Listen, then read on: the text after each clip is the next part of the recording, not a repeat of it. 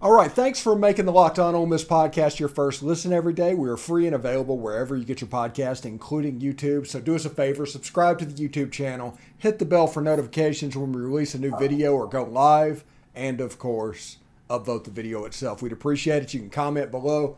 All of this would be good things. I'm here with Kara McCutcheon for her weekly hit on the show, and she's got some stuff to talk about. I think Jeff Lebby's up to something up in Oklahoma, is he not? Yeah, for not really playing anybody, he's sure talking a big game. I think he said after the game, and of course I don't know what the question was. That wasn't stated, but it just says, I believe we're in a better spot than we were as a unit at prior stops, UCF, Ole Miss.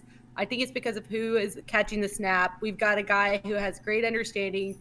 We've taken great care of the football. Well, first, I don't know if he knows this, but his current quarterback was his quarterback at UCF for at least, I think, a season. And to even compare Dillon Gabriel right now, I'm not hating on Dillon Gabriel, but to compare Matt Corral to Dillon Gabriel, I mean, Matt Corral started off a Heisman hopeful. He finished 7th. Dillon Gabriel, I don't even know if really is in the conversation yet. And then I think I know he's had first 2 good games, but they've played UTEP and Kent State. We played last year Louisville, and then we did play Austin PA and then Tulane. So I don't really know if you can this early really say Dillon Gabriel is better than Matt Corral. Yeah, the weird thing is he's trying to, I guess, make Oklahoma sound good and somewhat rubber chicken circuit going on. But that is his hometown. That's where he's from. That's where he went to school. But I don't know if Oklahoma's offense is even on a level with Central Florida at this point. Dillon Gabriel at Central Florida that year was probably a better quarterback than Dillon Gabriel starting off at Oklahoma right now. That's peculiar to me. Yeah, I don't understand the comments. I think he has some explaining to do on that. I don't think it's a good idea to go in and make statements against your former program. Sorry. So Jackson, get down. I don't think it's good to, I'm sorry. My lab is really wanting to see you. He can hear your voice. So I think for Dillon Gabriel or Lebby, I just think it's way too soon to even start that kind of narrative. And if somebody does ask a question along those lines, it's very easy for a coach to say it's hard to compare between 2 programs while they're playing in the same offense. It's hard to compare the 2 against who they're playing, against their styles. It's very easy to narrate that answer a little bit different than what Lebby did. Yeah, and I don't remember a coach that had a quicker fall from grace. If you go back just before the Mississippi State game, there was conversations being had amongst prominent people. Jeff Lebby was the guy if Lane leaves in December. And Jeff Lebby's the guy, and it started to do that. And then, 5 weeks later, it completely turned around. And now at the point where if Lane leaves, Jeff Lebby won't even get a phone call. Yeah, I think he's definitely burned some bridges. And I just think that kind of really shows his character more than it does anything else. I think even if you were not wanting the job ever, you would definitely still show a little respect to the prior programs you've been at. It just kind of shows to his character and the person he is with statements like that. And especially to kind of say something like that about Matt Corral, who he had supposedly such a close relationship with. And Matt said a lot of great things about Jeff prior and how much he was in his development. So I just think it's kind of crazy that, Jeff Lebby would make such statements. Yeah, people need to realize with this staff and with most coaching staffs, the public narrative that they want you to believe is not necessarily really the case. That's just what they want to present out to people in order for questions not to be asked and the most leeway, the most rope they can get there. But anyway, let's move on to this Ole Miss team. Ole Miss beat Central Arkansas this past Saturday. And I don't want you to talk too much on it, but what are your impressions on that game? So I'm not going to go into all the other things that most have talked about. What I'm going to go into that I want to discuss is, this team, there was a lot of discussion before about having this many transfers together. And I think this team is really showing that those rumors aren't real. I think they look very much gelled. It doesn't matter if Luke is in. It doesn't matter if Dart's in. It doesn't matter if Kincaid did it. Like, this team looks like they're having fun. One of the things when I was watching with my dad, he said, these guys look happy. They're smiling.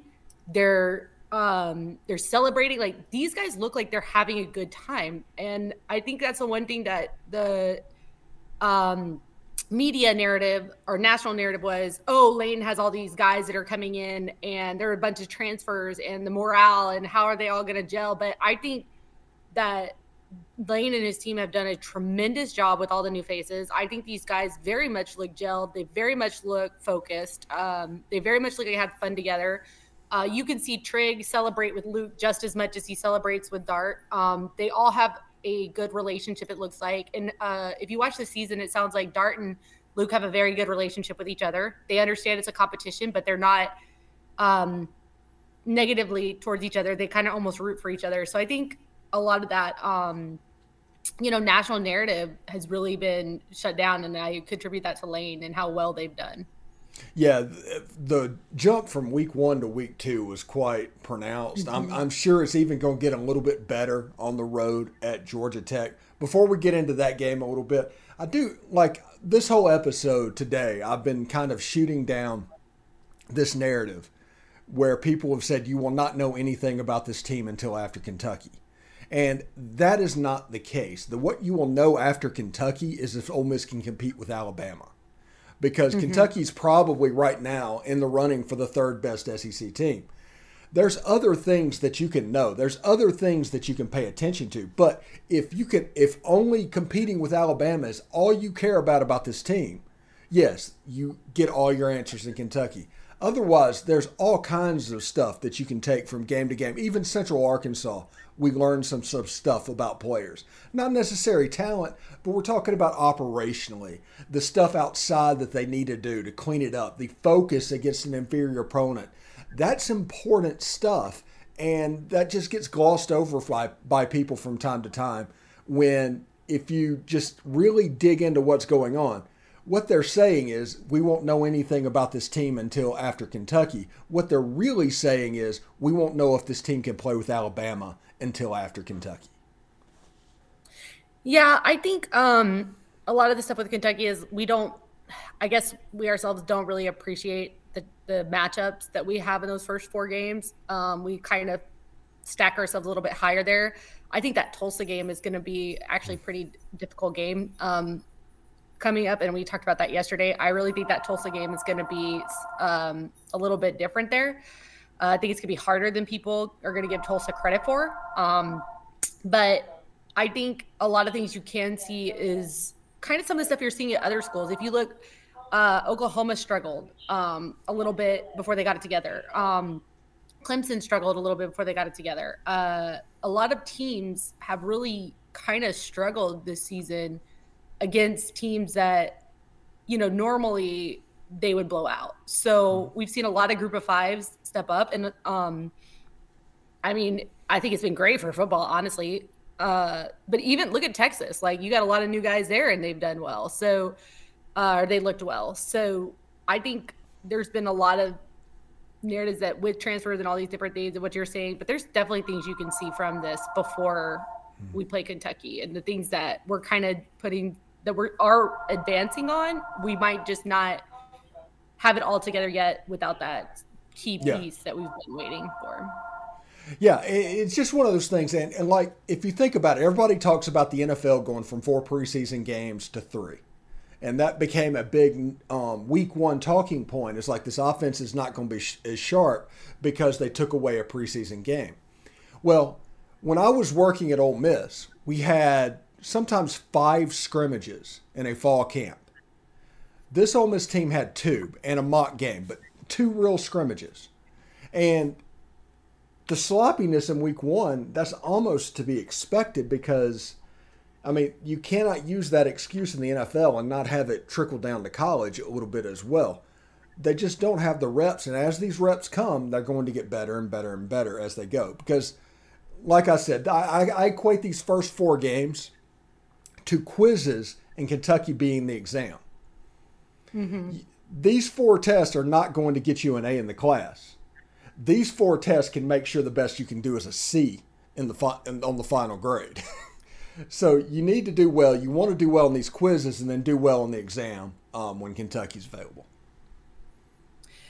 I agree. And looking forward to Georgia Tech. I think we will have a little bit of a test against Georgia Tech. I think their defense looks pretty good. If you look at our stat line numbers compared to theirs, it's not too far off.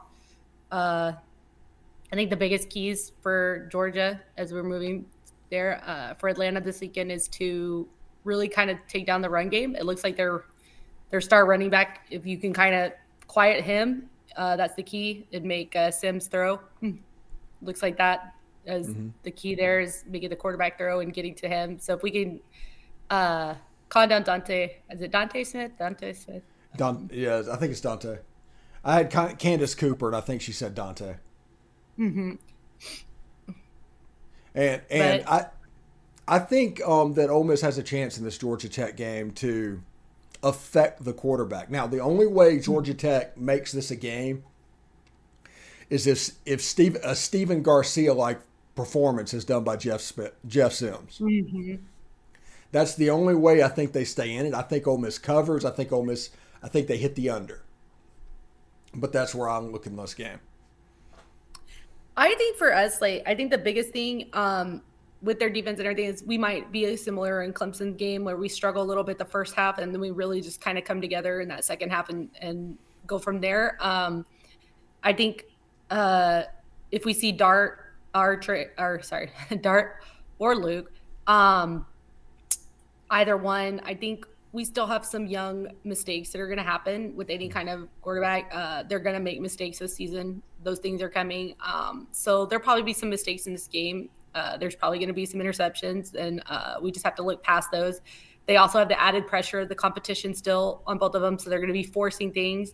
So I think that first half might have a little bit to it, but I think they fine-tune and make the adjustments needed for the second half. Yeah, absolutely. Anyway, get more on the SEC by making Locked On SEC your second listen. Every day, host Chris Gordy and his local experts of Locked On take you across the SEC in 30 minutes. Make Locked On SEC your second listen. Locked On SEC. Kara, thank you so much for joining us. Enjoy the game, and it should be a lot of fun. And we got Stuart Patridge and Walker Jones for the post-game show this week, so it should be pretty cool. Thanks so much, Stephen. Hotty toddy. Hotty toddy.